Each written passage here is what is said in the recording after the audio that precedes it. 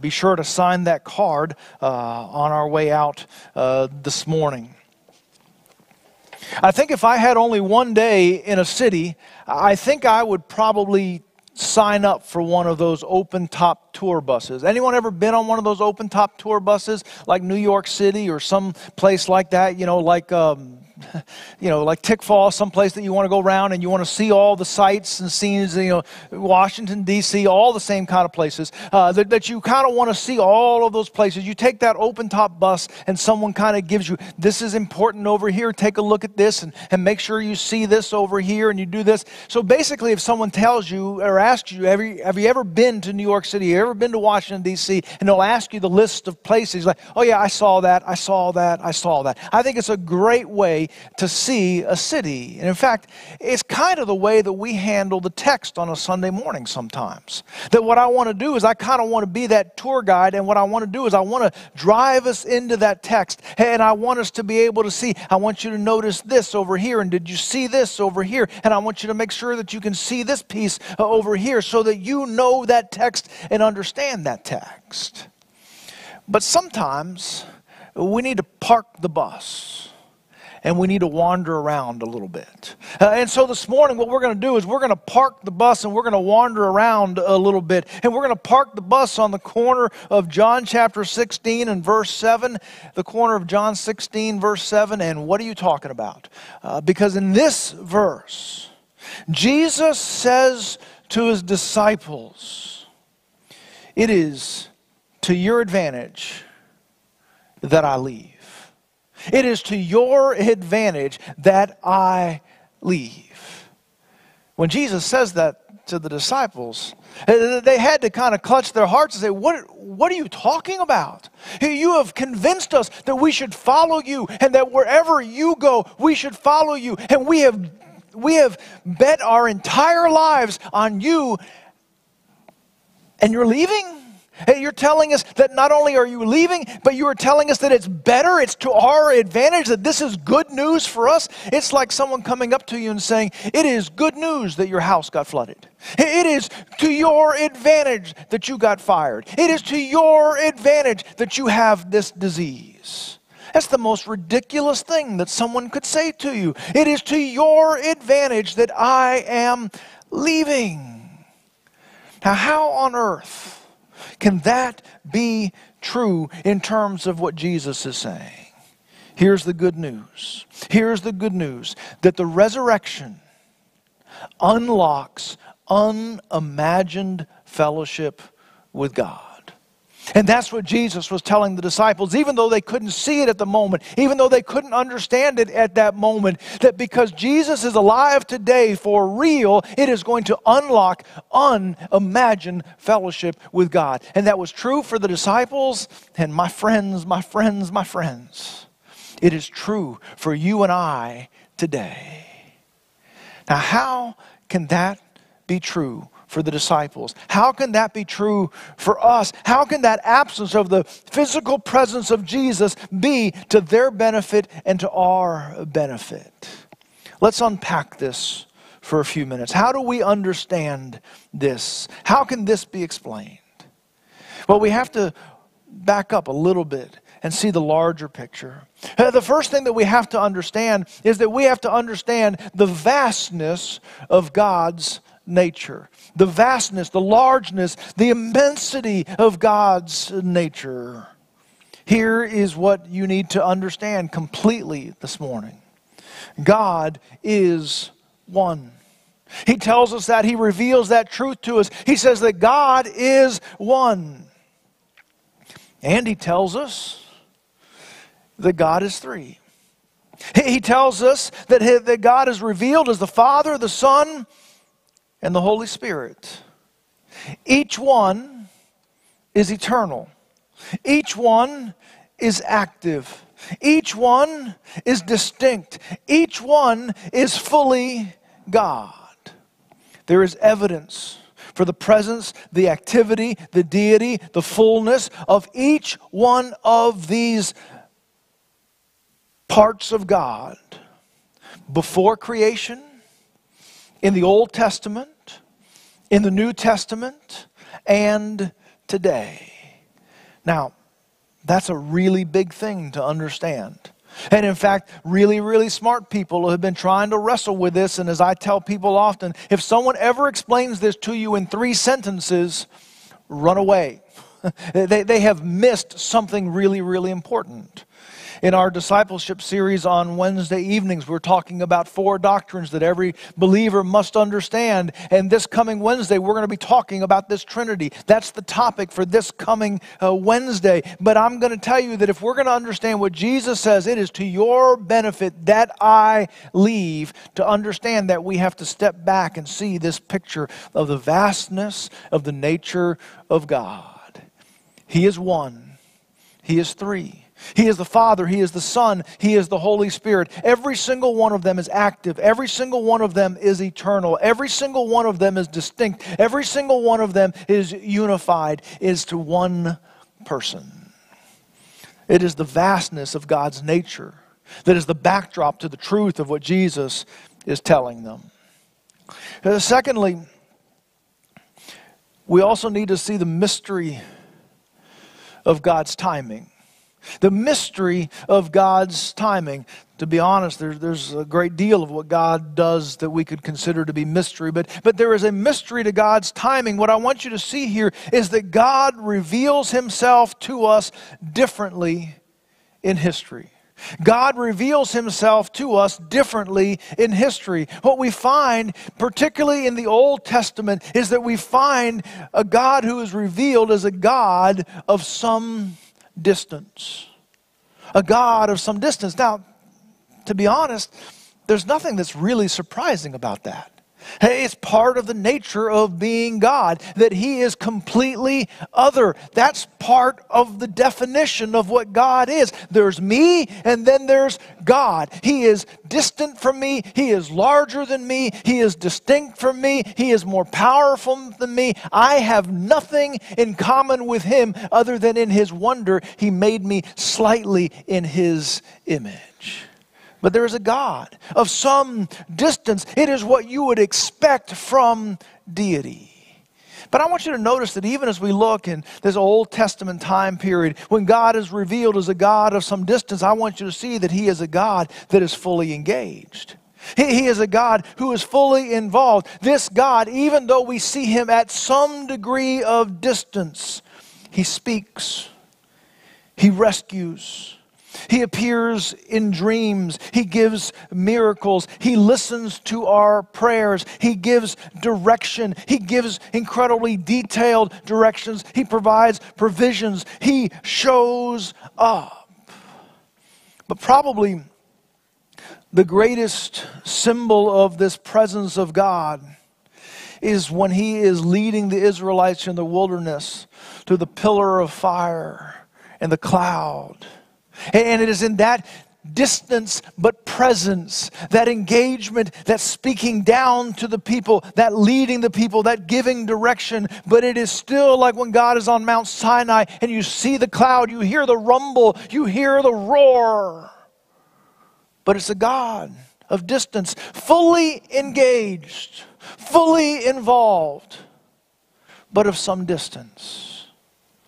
And then God reveals Himself. Are you ready for this? God reveals Himself as God in the flesh. This God of creation, this God of the fire, this God of the pillar, this God of the cloud, this God of the thunder and the roar, this God becomes flesh and dwells among us. It is unbelievable. God becomes man.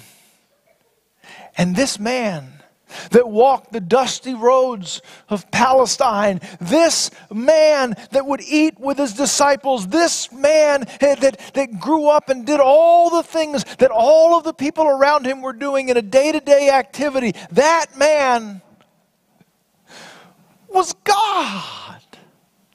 God in the flesh. God becomes man. This man is God. And it is for the purpose of dying for us. You see, it's at this moment that the disciples are beginning to see the wonder of who Jesus is. It is at this moment that they are beginning to say, thou art the Christ, thou art the Son of God, that they are beginning to understand this Jesus is God. And then Jesus says, I got to go. Now, they don't understand all the things. They don't. Jesus has been telling them about his death. Jesus has been telling them about the resurrection, but they still don't get it. But what they do get is, this Jesus who's standing right here in front of us, he is God. He is the Messiah. He is the Christ. And they have just set their hearts on him. And Jesus says, I got to go. But it's good news for you. Man, the disciples are struggling. They have just launched their lives, their affections, their hopes, everything on the presence of Jesus being right here, physically right there in front of them, because he is God. It's amazing. God in the flesh. And he says, I got to go.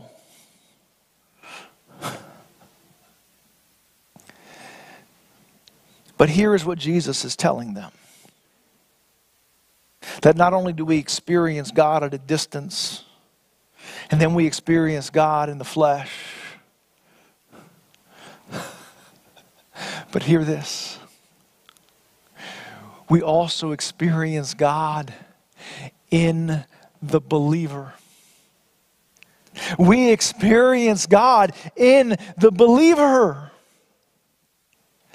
In fact, if God in the flesh is mind-blowing like a stick of dynamite between the ears, this is mind-blowing like a nuclear bomb between the ears.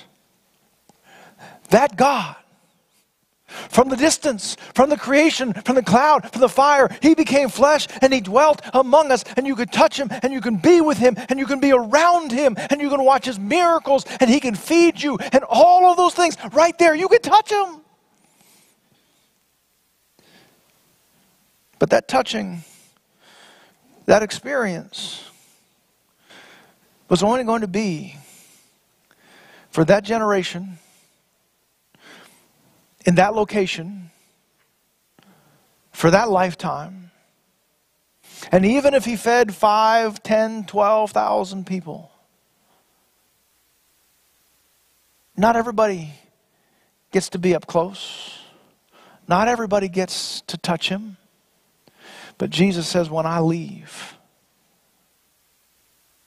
God, me, I'm going to come and live inside of you as the believer, so that wherever you go, I will be with you.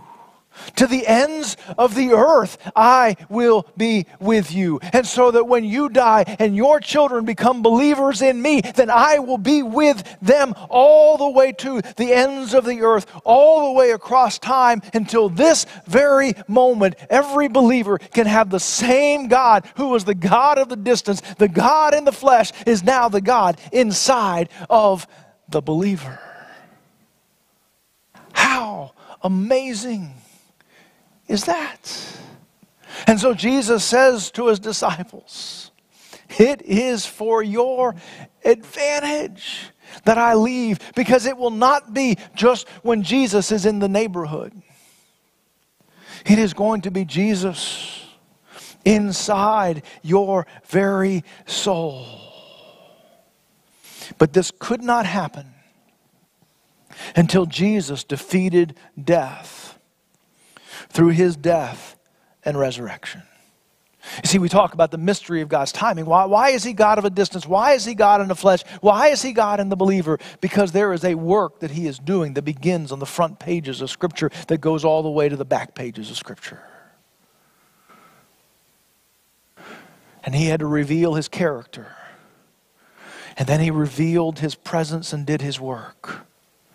And he defeated sin, so that now your life became a receptacle that God himself could come and dwell inside of.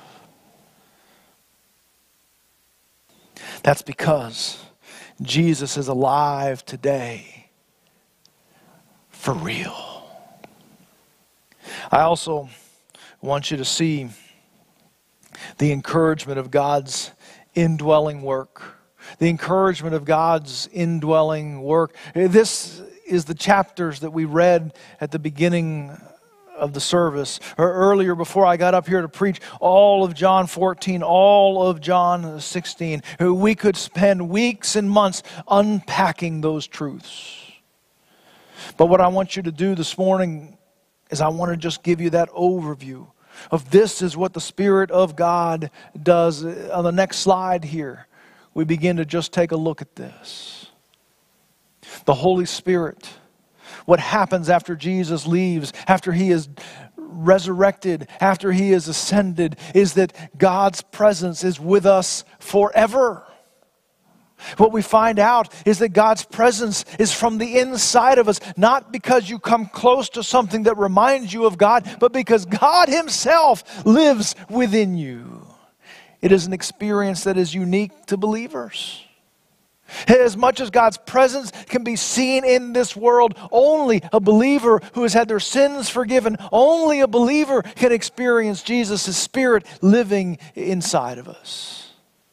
It reveals incredible intimacy with God. I want you to go back to John chapter 14, and I want you to see John 14, verse 20. Listen to this verse. In that day, you will know that I am in the Father, and that you are in me, and I am in you. Man, chew on that for a little bit today. I am in the Father. The Father is in me. I am in you. You are in me.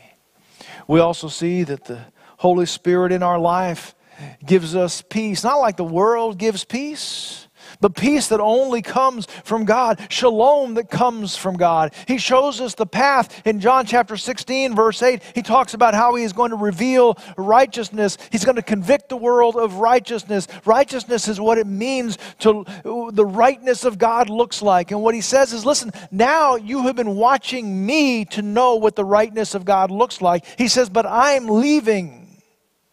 So how will you know what the rightness of God looks like? The Spirit of God, God Himself will live inside of you, and He will show you what the rightness of God looks like. He will show you what the path for our lives is supposed to look like. He will reveal God. And then I love here in John chapter 16 and verse 12, He says, man, I didn't tell you these things earlier because you weren't ready for them. I'm telling you these things now so that when they happen, you can see it. But there's so many more things that you do not yet know.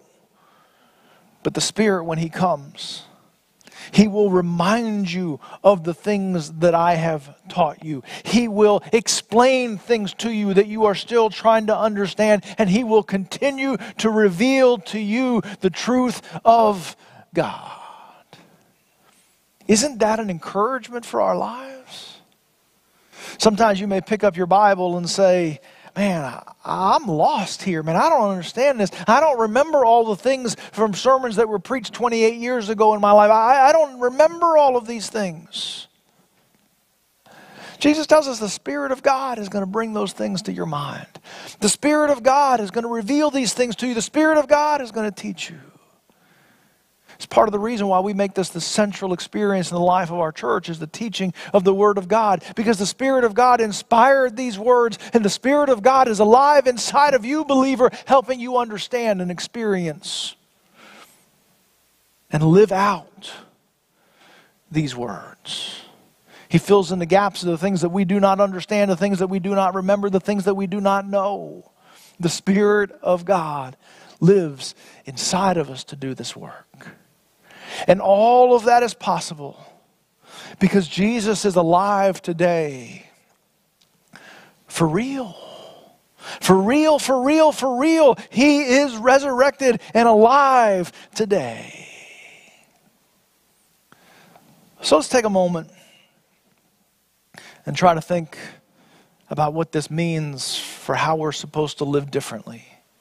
One of the things that I want you to notice that when you look at John chapter 14, when you look at John chapter 16, He intertwines all of these words He says, so that you can obey my commandments. You will know me when you obey. There is a connectedness that part of what the Spirit of God, in large measure what the Spirit of God wants to do inside of your life, is wants to make you more obedient to Him.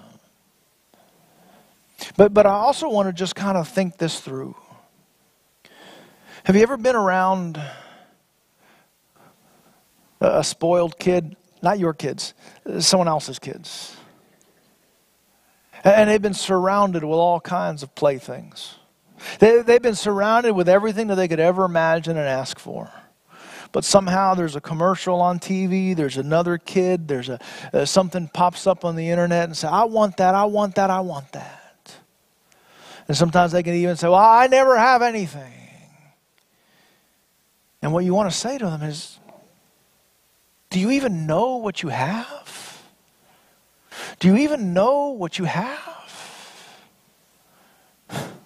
There's a guy in England, several of them, but I'm thinking of one guy. And I don't know whether to call him a poor guy or not. But because the truth is, he has a flash drive that he threw away. And he can't find it. You know, sometimes we have flash drives. They got some pictures on it. They got some documents. They got some things we want to do. And we'd like to find them. Well, on this guy's flash drive, he had what they call Bitcoin. And on this flash drive, he had a couple of Bitcoin. And by a couple of Bitcoin, I mean 2,800. Each one of those today is worth $45,000. That's $340 million. And he can't find it. He doesn't know where it is. There are other stories that are similar to this where the person has the flash drive, but they can't remember the passcode to get in it. And what you want to say is, do you know what you have? Can you see what you have? Brothers and sisters in Christ, I think sometimes we forget what we have. Jesus says to us, it is to our advantage that He leaves. And we just kind of have that go over our head. We just kind of say, I don't fully understand what He's talking about. But what He's telling you is that when He leaves, when He is resurrected, when He is ascended, what we have in His place is God inside of every believer who begins by doing those things in our life. So what does that mean? It means that Jesus is alive today for real. And if there is the Spirit of God that's dwelling inside of us doing these things and more, then you and I need to live our days leaning in. We need to spend our days seeking out His presence. We need to live our days yielding to what the Spirit of God says to us so that our lives can be rearranged by the living God who lives inside of us and wants to build us into the kind of disciples that increasingly and joyfully embrace the patterns, the priorities, and the purpose of Jesus. This morning, I want you to know what you have. Before we finish, I also need to just kind of back up for a moment, because in this passage of Scripture, it says that it is only the believer that can experience this. In fact, it says that the world cannot see this, because the world does not know this. And we said that the only way in which the Spirit of God can come to dwell inside of the life of anyone is if they've received the benefits of the finished work of Jesus. What His death and resurrection accomplished in our life through the forgiveness of our sins, so that we live under the grace and under the authority of God Himself. If you're here this morning, and the closest that you've ever come to God is the God revealed at a distance, or maybe even hearing about a God in the flesh, I want you to know you can experience the God inside of a believer by receiving the finished work of Jesus, by asking Him to live under His grace and under His authority for the forgiveness of your sins and the authority over your life. You can do that even as we pray in this moment. It's not a church experience. It's not a pastor experience. It is a communication with the living Jesus who is present in this place right now.